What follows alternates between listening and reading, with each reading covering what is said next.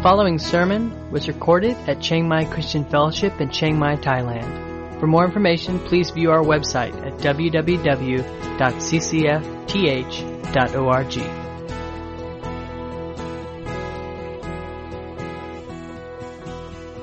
Faithful to him who appointed him, just as Moses also was faithful in all God's house.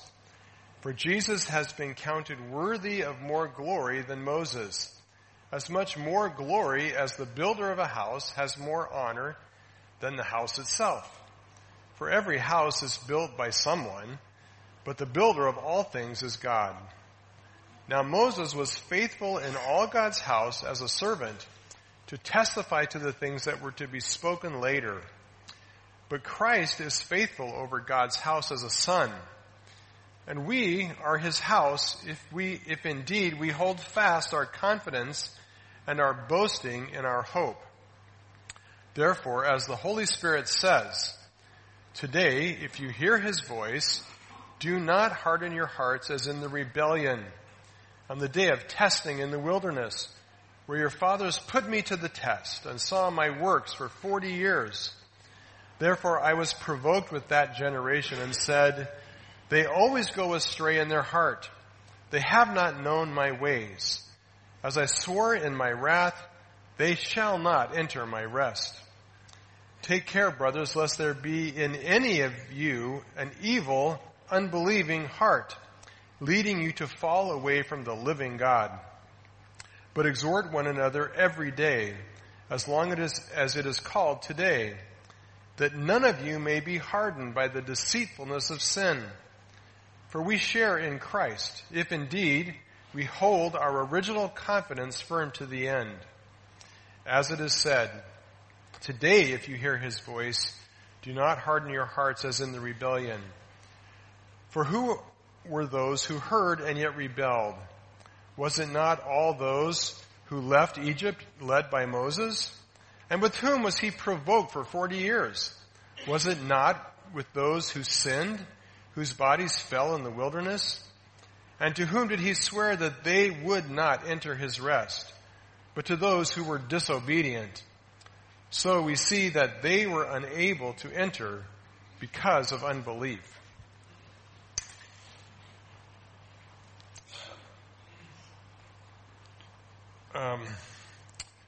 We turn, as we come to chapter 3, a slightly new point that the author is making in this written sermon. And just to kind of remind us, because as I shared before, Hebrews is really a written sermon. In chapters 1 and 2, if you remember, if you weren't here, just to review quickly, in chapters 1 and 2 we saw that Jesus is God's final and complete revelation. He is really the culmination of everything that the Old Testament prophets pointed to and wrote about. We also saw that he's greater than and his message is greater than the message that even the angels delivered. Because Jesus is greater as the one who came, God as the incarnate Word, God in flesh. We saw in chapter 2, verses 1 through 4, the first what's known as a warning passage where the writer tells us we need to pay much closer attention. If Jesus is God's ultimate revelation, then we need to pay serious attention to that revelation. Now in chapter 3, he begins what's called the second warning passage. There's 5 of these, and they're what every preacher loves and is terrified of all at the same time, because they are full of all kinds of interesting theology that we will unpack. So second warning passage, and the focus here is not so much explaining Scripture as he's challenging us with it. It's an exhortation. He's calling us to do something about this revelation that we have in Jesus. And in these warning passages, we really discover something of the real purpose of the sermon. What the preacher has in mind as he unpacks these Old Testament passages. And the purpose is this. He is worried, clearly, that his readers will fall away from God. In fact, in the passage we just read, he talks about it. He uses that language. He says, do not let yourselves fall away from God.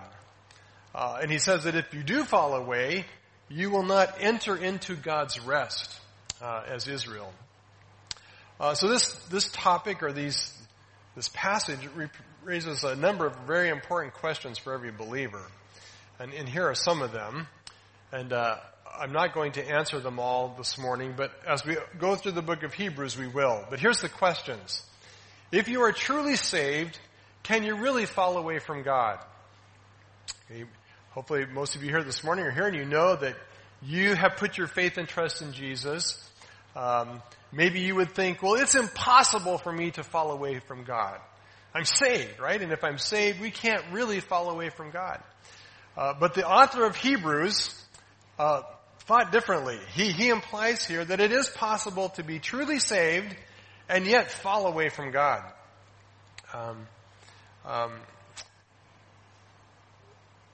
Likewise, he implies here that a true believer could become hard-hearted, whatever he means by that.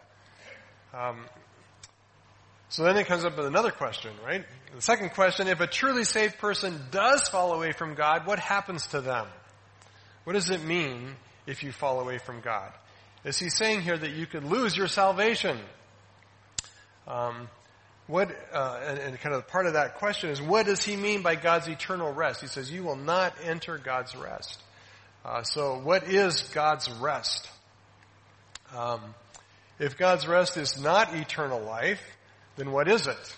Right? So there's a couple options. God's rest could be heaven, could be eternal life. And that would mean that if you fall away, you lose your salvation. That you cannot get into heaven. Or does he mean something else? Does he mean something else by rest that's not eternal life? That's something different. And if so, what is it? If we can't lose our salvation, then what exactly is lost if we fall away from God? And we become hard-hearted towards him. And we do not enter his rest. And most importantly of all, whatever all the answers are to those questions, the most important question of all for us is, how do we make sure this does not happen to us? Because whatever it is he's talking about here is something that would clearly be a problem for any follower of Christ, anybody who's been saved. And he challenges his readers, do not let this happen to you. Right? Make sure that you do not fall away from God, that you do not become hard-hearted and fall into unbelief. So we want to really think about, how do we make sure this doesn't happen to us? How do we protect ourselves and those who are in the body of Christ, our children, our family, those whom we love, that they don't fall away? So let's see what the writer has to say about all of this. And he actually starts off, before he gets into some of those heavier questions, he starts off, as he always does, with some really good declarations about Jesus. And I love the book of Hebrews because the writer over and over again starts with Jesus. He ends with Jesus, and everything in between is mostly about Jesus. He's a good preacher. And this is how good preaching should be, right? Good preaching should be focused and centered on Jesus. And to give you an idea, let's jump all the way down to verse 5. He says, now Moses was faithful in all God's house as a servant, to testify to the things that were to be spoken of later. But Christ is faithful over God's house as a son. And we are in his house. We are his house, if indeed we hold fast our confidence and our boasting in hope. So before he gets into all these questions about falling away, he starts with Jesus. And he talks about Jesus being faithful over God's house. And it references back really to chapter 2, verse 17, where he said, Jesus is, in chapter 1 actually, he talks about Jesus being God's final revelation. In chapter 2, he touches a little bit on Jesus being God's perfect and final redemption, where he says in verse 17, he had to be made like his brothers in every respect, so that he might become a merciful and faithful high priest in the service of God to make propitiation for the sins of the people. Remember that really big word, propitiation means he appeased God's wrath towards sin. Right? He turned away God's wrath that was toward us by dealing with sin on the cross. And then he comes to chapter 3 and he talks about Jesus being God's highest and most honored caretaker or servant over his house. So what does he mean by that? Well, to explain this, he compares Jesus with Moses. And he said, verse 1, "Therefore, holy brothers, you who share in a heavenly calling, consider Jesus, the apostle and high priest of our confession, who was faithful to him who appointed him, just as Moses also was faithful in all God's house." What he's talking about here is the faithfulness of Jesus as a caretaker over God's house. And he compares him to Moses, who was also faithful caretaker, a faithful servant over the house of Israel. What does he mean by being faithful? Well, he means he did his job well. He was reliable and dependable. He was a faithful steward. And Moses did it as the leader of the Exodus. God appointed him, raised him up to lead the people out of slavery in Egypt. And he instructed him on the laws and commands to follow and serve God. He explained to him how to build a tabernacle so that the people could worship God as they should. And Moses was faithful in all these things. He followed instructions. He did exactly what God told him to. He was obedient. He was careful and diligent with the instructions God gave. But not only that, he was also faithful to the people of Israel. And if you remember, the people of Israel were not the easiest group of people to lead. Remember, they were stubborn, and they were rebellious, and they were hard-hearted. And while Moses was up on the mountain getting this amazing revelation from God, and God was showing him all his instructions, the people were down creating an idol in the form of a golden calf to be worshipped. And God says, "Moses, the people have sinned. They've created another god. They've abandoned and rejected me. Stand back because I'm going to wipe them out." And what does Moses do? Moses doesn't say, "Yeah, go for it. I don't like them either." Not what he does, right? He falls on his face before God and he pleads with God that God would show mercy and grace, that he would forgive them. And so he's faithful not only in following directions, but he's faithful as an intercessor who pleads on behalf of the people, as of course God knew that he would. And of course God does give grace and mercy and forgiveness. And so Moses and Israel knew this, and he was highly regarded as really the supreme prophet and high priest of Israel. He was the forerunner, the first and the highest, and so the most honored in all the prophets and all of the Old Testament. The one they looked to the most as the faithful caretaker of the house of Israel was Moses. And so he says, likewise, Jesus is faithful in the same way. Right? He is faithful as a high priest. He is faithful to God who appointed him. Jesus was careful to obey everything that the Father commanded him to do. The Bible tells us he was obedient even unto the point of death. Right? He willingly went to the cross in obedience to what God called him to do and commanded him. But he was also faithful to the people. Like Moses, Jesus intercedes for us. But not only does he intercede, not only is a high priest who mediates God's wrath by providing an atoning sacrifice, even more than that, Jesus gave his own life as that atoning sacrifice. He was the sacrifice. And as we celebrate in communion, it's his body and his blood that deals with our sin, that turns away God's wrath. So Jesus, like Moses, was faithful. And we are now God's house, right? Or we could call it God's household. He says that if we hold to faith, we are members of his household. We're part of it because of the work that Jesus has done. So he's using this comparison to show us really the faithfulness of Jesus as one who loves us, who loves God, and is faithful in obedience to the Father, but also in ministering and caring for us as his children. So therefore, he says, they're both great examples of faithful service, but he says Jesus is better, right? Both examples of faithful service, but Jesus is better. Verse 3, he says, "For Jesus has been counted worthy of more glory than Moses. As much more glory as the builder of a house has more honor than the house itself. For every house is built by someone, but the builder of all things is God."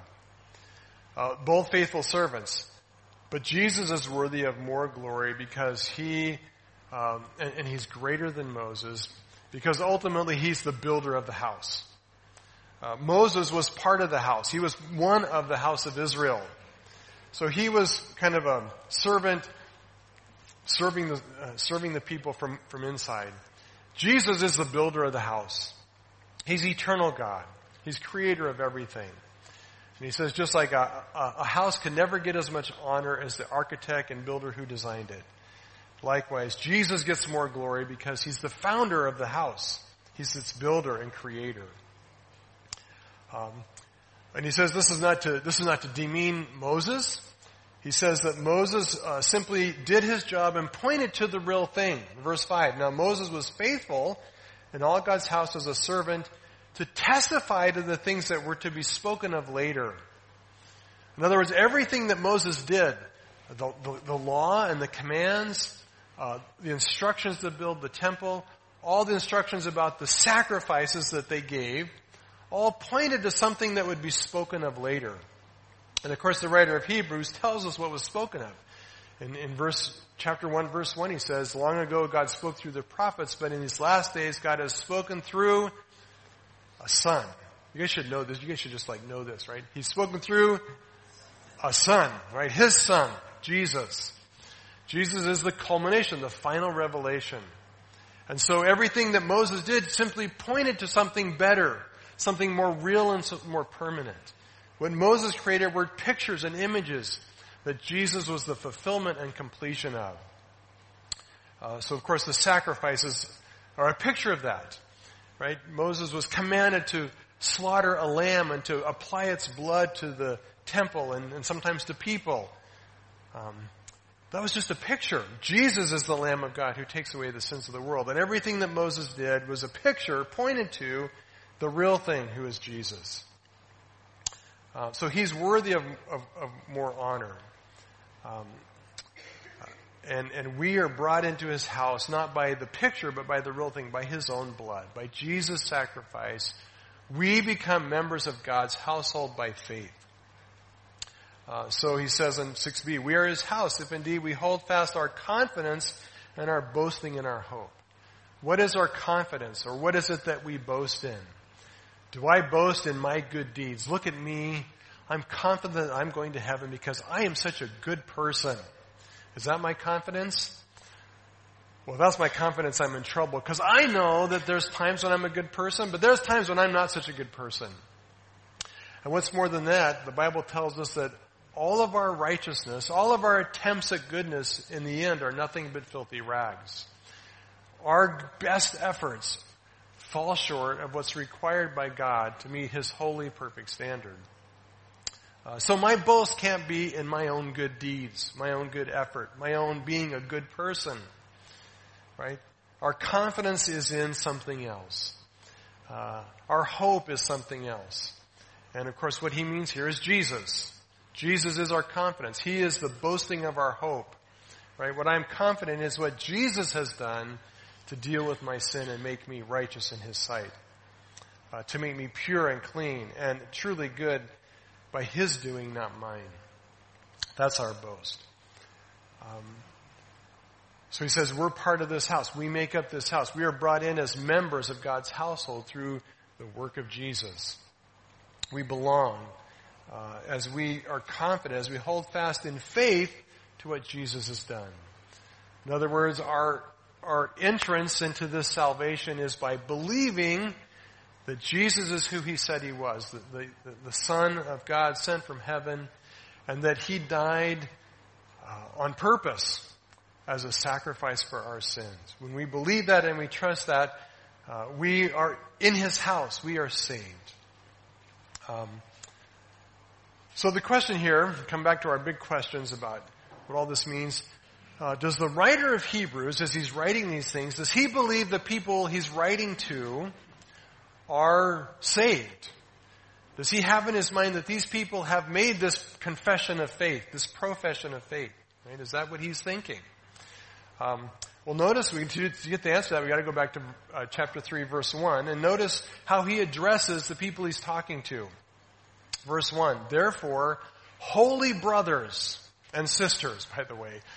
Not just this is kind of universal, brothers and sisters. You who share in a heavenly calling. Right? What does he mean by holy brothers? Now, if he was just speaking of his fellow Jewish brothers, he could have used the term brother, and he could have been referring to any people who were in the tribe of Israel, the people of Israel, his fellow countrymen. But that's not what he says. He doesn't just call them brothers, he calls them holy brothers. And this just a few verses after he talks about how we are made holy or consecrated by what? By Jesus. Right? He has here in mind a specific group of people, not Israel. He has in mind those who have put their faith in Christ and have become believers, converts, followers of Jesus, holy brothers. And if that's confusing, like if that's not clear enough, he goes on further to say that they are those who share in a heavenly calling. In other words, they've been called from heaven and are actually called to heaven. We are those who have received the heavenly inheritance, which is eternal life in Christ. So in other words, he's picturing here people who are saved. He is writing these words to people who he's convinced have already experienced regeneration, salvation through faith in Christ. Right? People who know God, who know his salvation, who have been sanctified by the blood of Jesus, and who are called into this heavenly household, who are current members of heaven by means of this heavenly calling, who called into heaven relationship with God who is in heaven, where heaven is not only a future hope, but a present reality. That's what salvation does for us. Salvation makes us currently members and residents of heaven. Right? Now, of course, we're also residents of earth. Someday we will stop being residents of this temporary world and we'll be permanent residents of a permanent heaven. But we're still residents of heaven today. Right? We're part of that place. So clearly he's talking to people who he believes are true followers of Christ. So just to summarize this first section real quickly, he's making two big points here. The first point is that Jesus is faithful over God's house. That we can trust Jesus because he is the most faithful, careful, diligent servant tending to and caring for God's people in God's house. He's reliable, right? He's better than the Energizer Bunny, right? He's dependable. He's faithful. By his power and his grace, he is watching over and caring for us as members of his household, his family. Right? We are his, as he said earlier in chapter 2, we are his brothers, his family. Second big point that he's making is that these people have entered into this relationship. They're people who have been saved, who know this salvation. Then he turns to the rest of this section in verse 7, and he kind of gets to the main point of what he's talking about here. And he does it by quoting Psalm 95. So verses 7 through 11 are actually a direct quote out of the Old Testament from Psalm 95. And so this is what he says. He says, and there's a therefore, it begins with the word therefore. He's tying it back into what he's just said. In other words, since Jesus is faithful as a son over God's house, and since you are holy brothers and sisters in that family of faith, therefore, as the Holy Spirit says, and then he begins his quote, today, if you hear his voice, do not harden your hearts as in the rebellion on the day of testing in the wilderness, where your fathers put me to the test and saw my works for 40 years. Therefore, I was provoked with that generation and said, they will always go astray in their heart. They have not known my ways. As I swore in my wrath, they shall not enter my rest. Psalms 95 is warning worshipers not to follow in the footsteps of their forefathers who were part of the Exodus. Actually Psalms, to make it even more confusing, Psalm 95 is actually a reflection of Numbers 14. You got that? There will be a test, right? So you got to know those numbers. Psalm 95 and Numbers. Wow, you guys are good. I think you pass, right? A lot of history here, right? And he assumes that they know this history. And then this is the history. The people were led out of Egypt, the Exodus. God did these really cool things to overthrow Pharaoh. And if you've been with us here in last year, we went through the book of Exodus. We saw this, right? And God brought them on this incredible journey through the Red Sea where he wiped out the army of Egypt, but he led them through on dry ground through the Red Sea. And they saw this stuff with their own eyes. They experienced God's incredible deliverance and rescue. They were set free. They had been slaves, and now they were a free people, free to worship and follow and serve God. And then God brings them to Mount Sinai, and God himself speaks to them from the mountain, and they heard his voice speak the 10 Commandments. And then after they're there for a while, and they get more instructions and commands, and they build a tabernacle, then God leads them on from there, almost to the very border of the Promised Land, at a place called Kadesh. And there he said, okay, now is the time. You are ready. I'm going to give you this Promised Land. It's yours. All you have to do is march in there and overthrow the people who live there. Piece of cake, right? Well, they thought, we better check this out. So they sent some spies in who surveyed the land, and they came back and they said, yes, this is an amazing land. It is a land flowing with milk and honey. We want to live here. But there's one small little glitch, right? The nations who live there are like giants. They live in fortified cities, and in their sight, we are like grasshoppers. Okay? Not meaning we bounce around a lot, meaning we're small. Right? We're little in their sight. And instead of having faith that God would save them, what do the people do? They respond with unbelief. And they say, we cannot go in because we will be destroyed. And they grumble and complain against God. God, why did you bring us all the way this far to kill us? Right? Why did you bring us out here to destroy us? Why didn't you just destroy us in Egypt and save us all the headache? And they did not believe God's word. They did not believe that he was going to conquer the inhabitants of the land. And so that's the reflection of Psalms 95. He says their failure to trust God and believe he would take care of them caused them to be rebellious and hard-hearted. And he said, as a result of that, they will not enter my rest. And that generation died in the wilderness and did not enter the promised land. They all died in the wilderness, including Moses, by the way. Only 2 made it into the promised land. Then in verse 12, so that's, he reads this psalm, and then in verse 12 he gives his explanation, or really his application of what he's getting at by these words. And this is where it gets to the kind of where the rubber meets the road, if you will. And this is what he says. He says, take care, brothers. Okay, so he's not quoting anymore. Now he's speaking directly to his listeners, his readers. He says, take care, brothers, lest there be in any of you an evil, unbelieving heart, leading you to fall away from the living God. But exhort one another every day, as long as it is called today, that none of you may be hardened by the deceitfulness of sin. For we have come to share in Christ, if indeed we hold our original confidence firm to the end. As it is said, today, if you hear his voice, do not harden your hearts as in the rebellion. Simple challenge. He says, and again, he's speaking to people who are people of faith. He's speaking to people who have put their trust in Jesus, who are holy brothers and sisters. And he says to these people, take care. Watch out. Be warned that you can fall away. You can let your heart be hardened, and you can be led to fall away from the living God.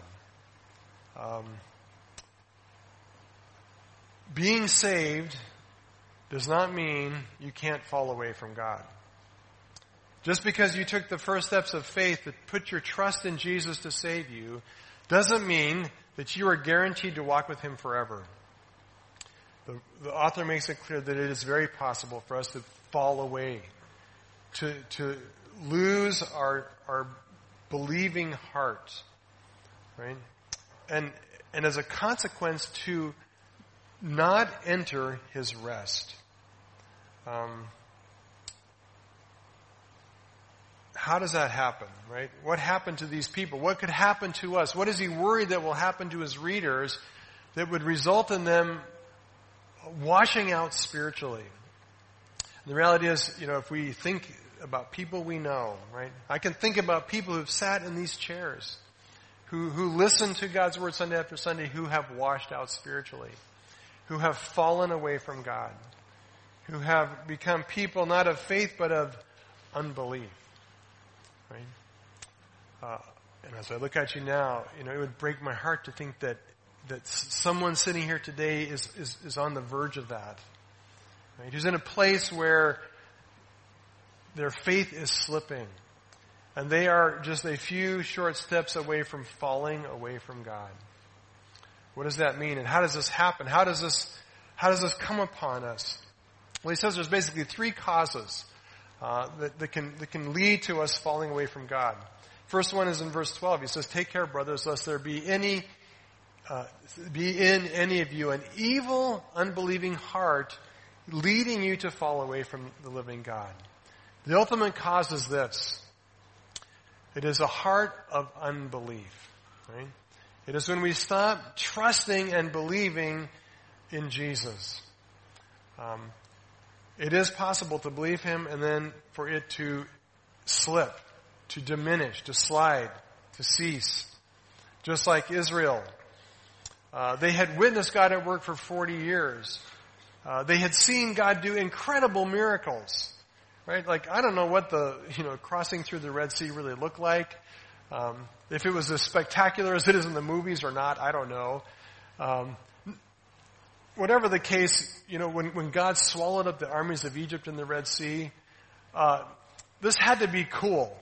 Right? It just had to be cool. Like, you think you're going to die one minute and the next minute, your enemy's gone. And all there is a calm ocean. Right? They saw this. But when God said, "Today I'm going to bring you into the promised land," they could not believe it.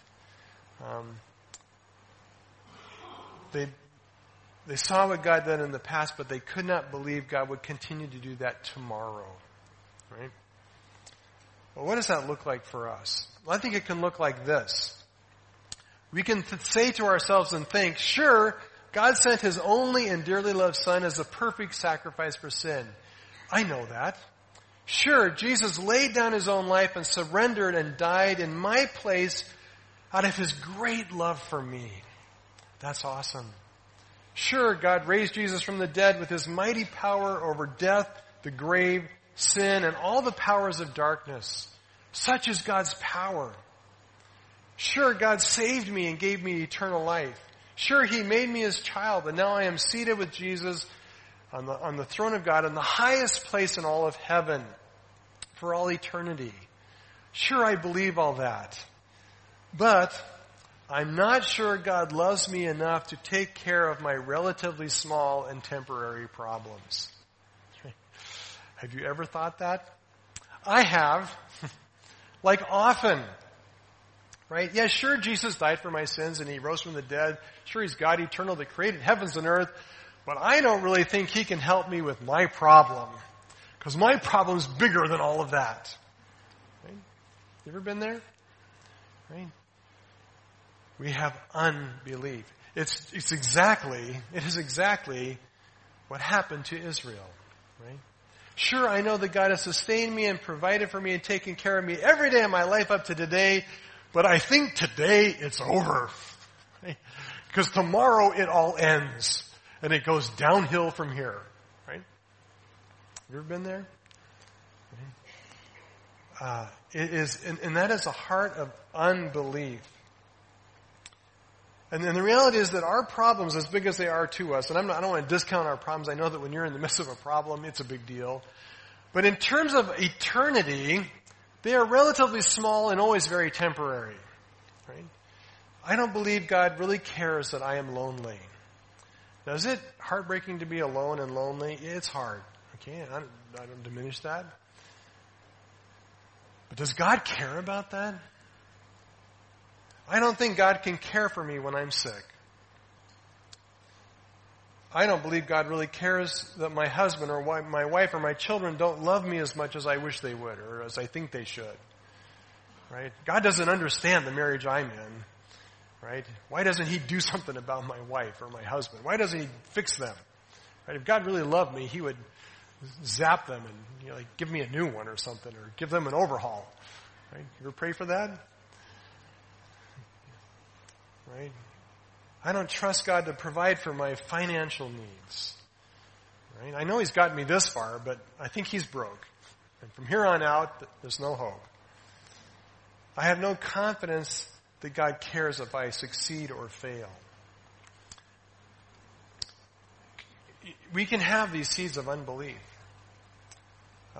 And ultimately what it comes down to is failing to believe He is faithful. Right? That's why He starts off with this thing. He's faithful over God's house. He gave His life for it. This is the Jesus who is the Son, who is caretaker and shepherd of the house of God. Faithful. But the problem is we start believing, well, He's not really going to be faithful to me.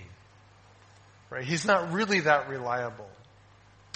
And what we need to see here is He calls this kind of unbelief, He says in verse 12, it is an evil, unbelieving heart, leading us to fall away from God. And what He's saying here is when we start letting this kind of doubt and unbelief erode our faith and our trust, it produces in us an evil, unbelieving heart. Lack of faith is not simply just a struggle. It's evil. Right?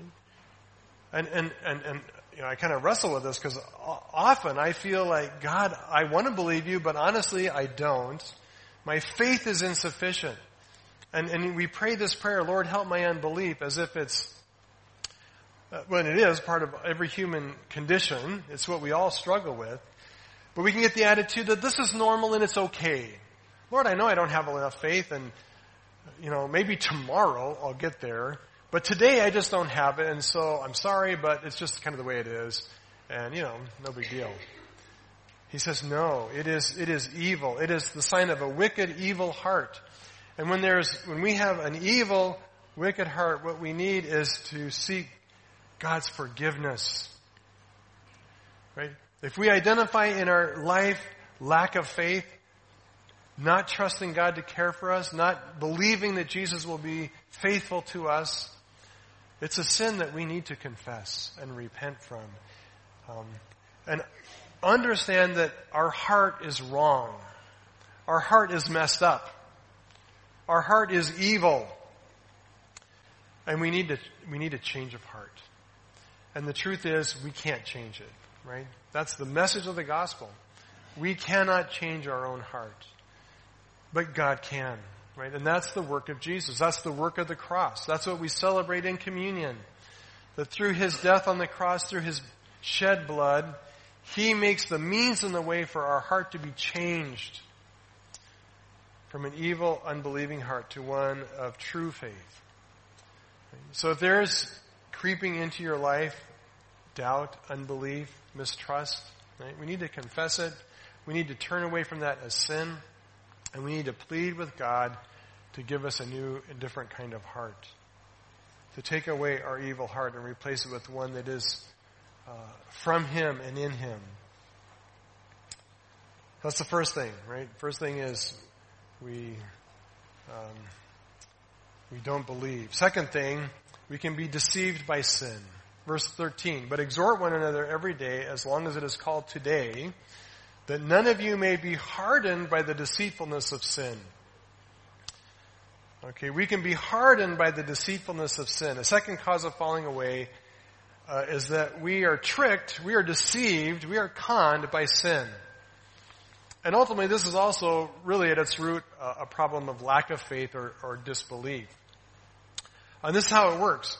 When we don't really believe that Jesus is faithful, when we're not absolutely confident that it's God's heart to take care of us, that He loves us, and that He will do everything in His infinite, unending power to care for us, to protect us, to build us up in Him, to shepherd us, to love us as His dear children. If we are not confident in that, then we will begin to believe the lie of sin. And this is the lie of sin, and it's the lie that Satan told Adam and Eve in the garden. He said, God is holding out on you.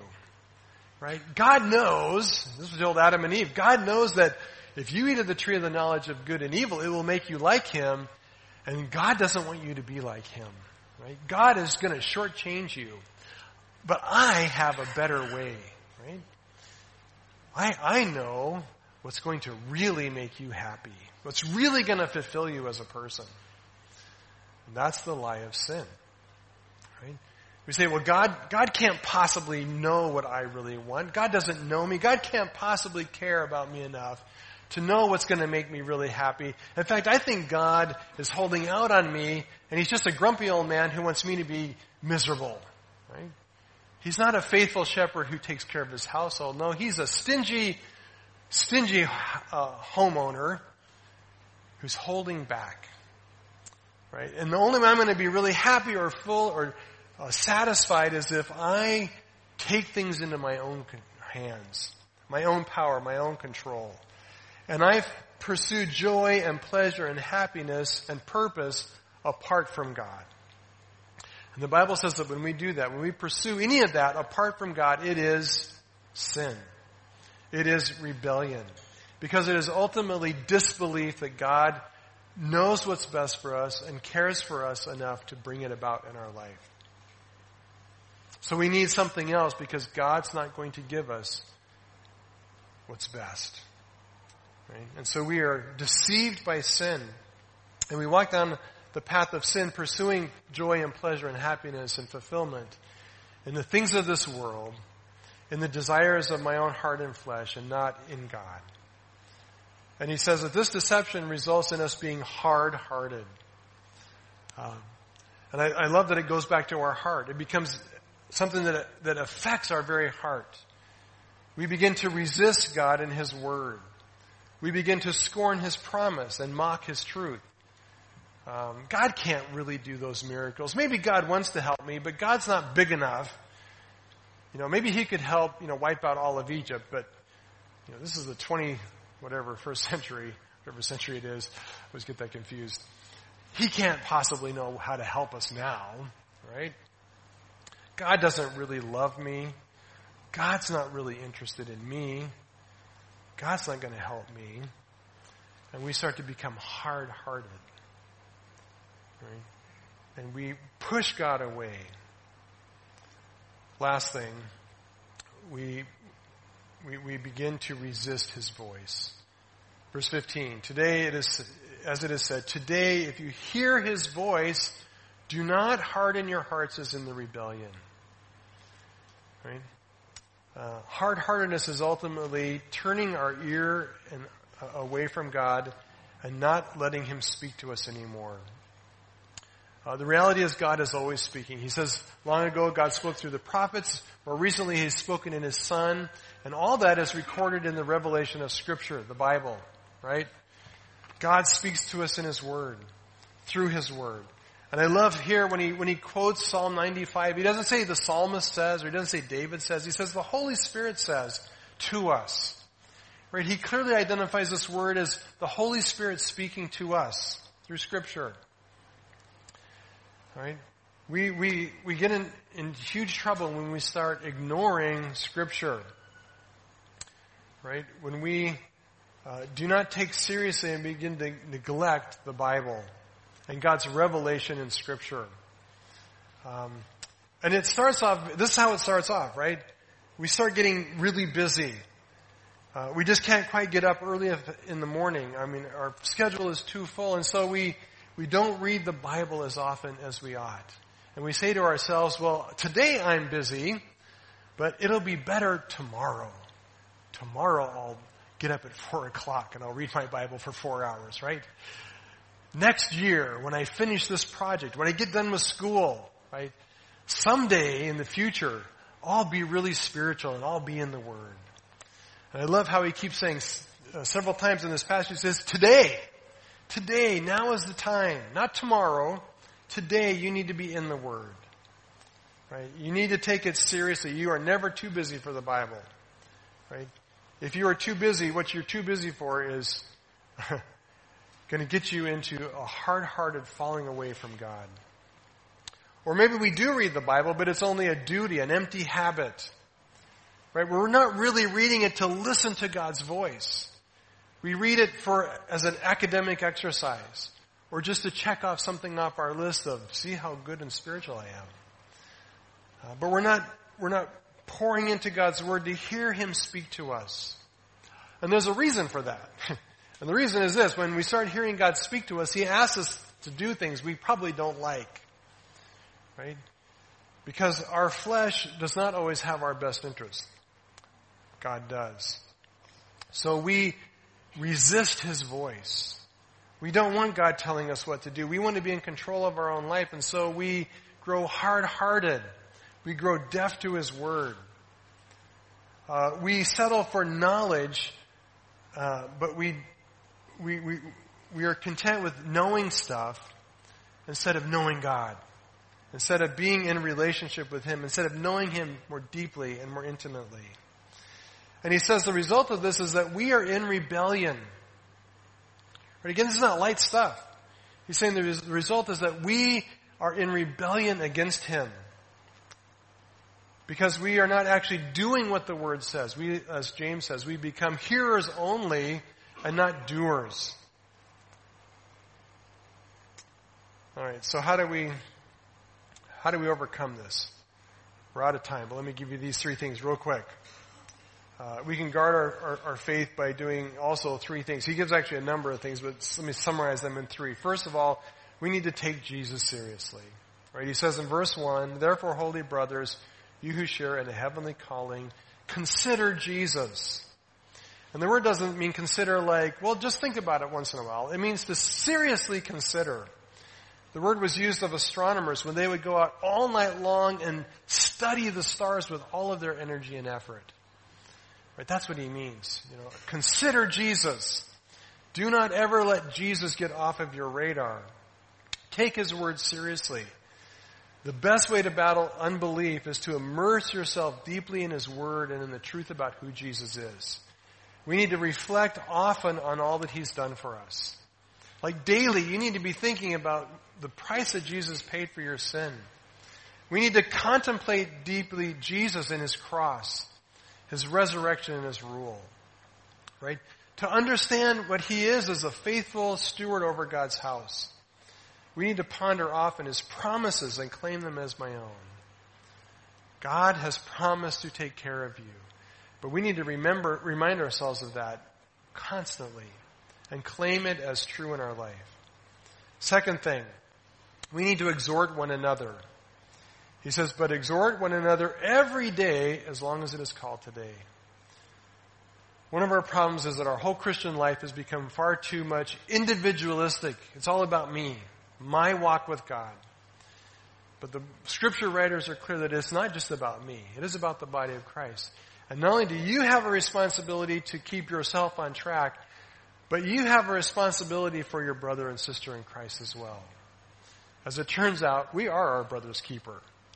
Right? And we have a responsibility to be exhorting each other, to be living in the kind of community where we know each other well enough that we can be accountable and hold each other accountable to these truths. Third thing, we just need to take care of our heart. Realize that this is ultimately a heart issue. He says in verse 12, take care, brothers and sisters, lest there be in any of you an evil, unbelieving heart. Got to deal with it. Verse 15, as it is said, today if you hear His voice, do not harden your heart. Verse 6, we are His house if indeed we hold fast our confidence and our boasting. Right? We need to hold on to our faith. Verse 14, We have come to share in Christ if indeed we hold our original confidence, the faith that we had that saved us. We've got to hold on to that faith with all of our heart and being. All right, so what happens if we fall away? Look at the time. We're going to have to quit. You're going to have to come back and find out next week what happens if we fall away. So I'm telling you, you better not fall away between now and next Sunday. Right? Because you don't know what's going to happen. Right? And here's the thing. If you're worried about what happens, if you're like, well, how what's the minimum standard here? Well, you're probably already in trouble, right, of falling away. You're probably already putting at risk your faith. You're probably already growing a hardened heart, and you are not hearing His voice. And the consequences are severe. Well, I'm not going to tell you what they are yet, but they are severe. Right? So let's not let ourselves go down that path. And let's pray. You've been listening to a sermon recorded at Chiangmai Christian Fellowship in Chiang Mai, Thailand. For more information, please view our website at www.ccfth.org.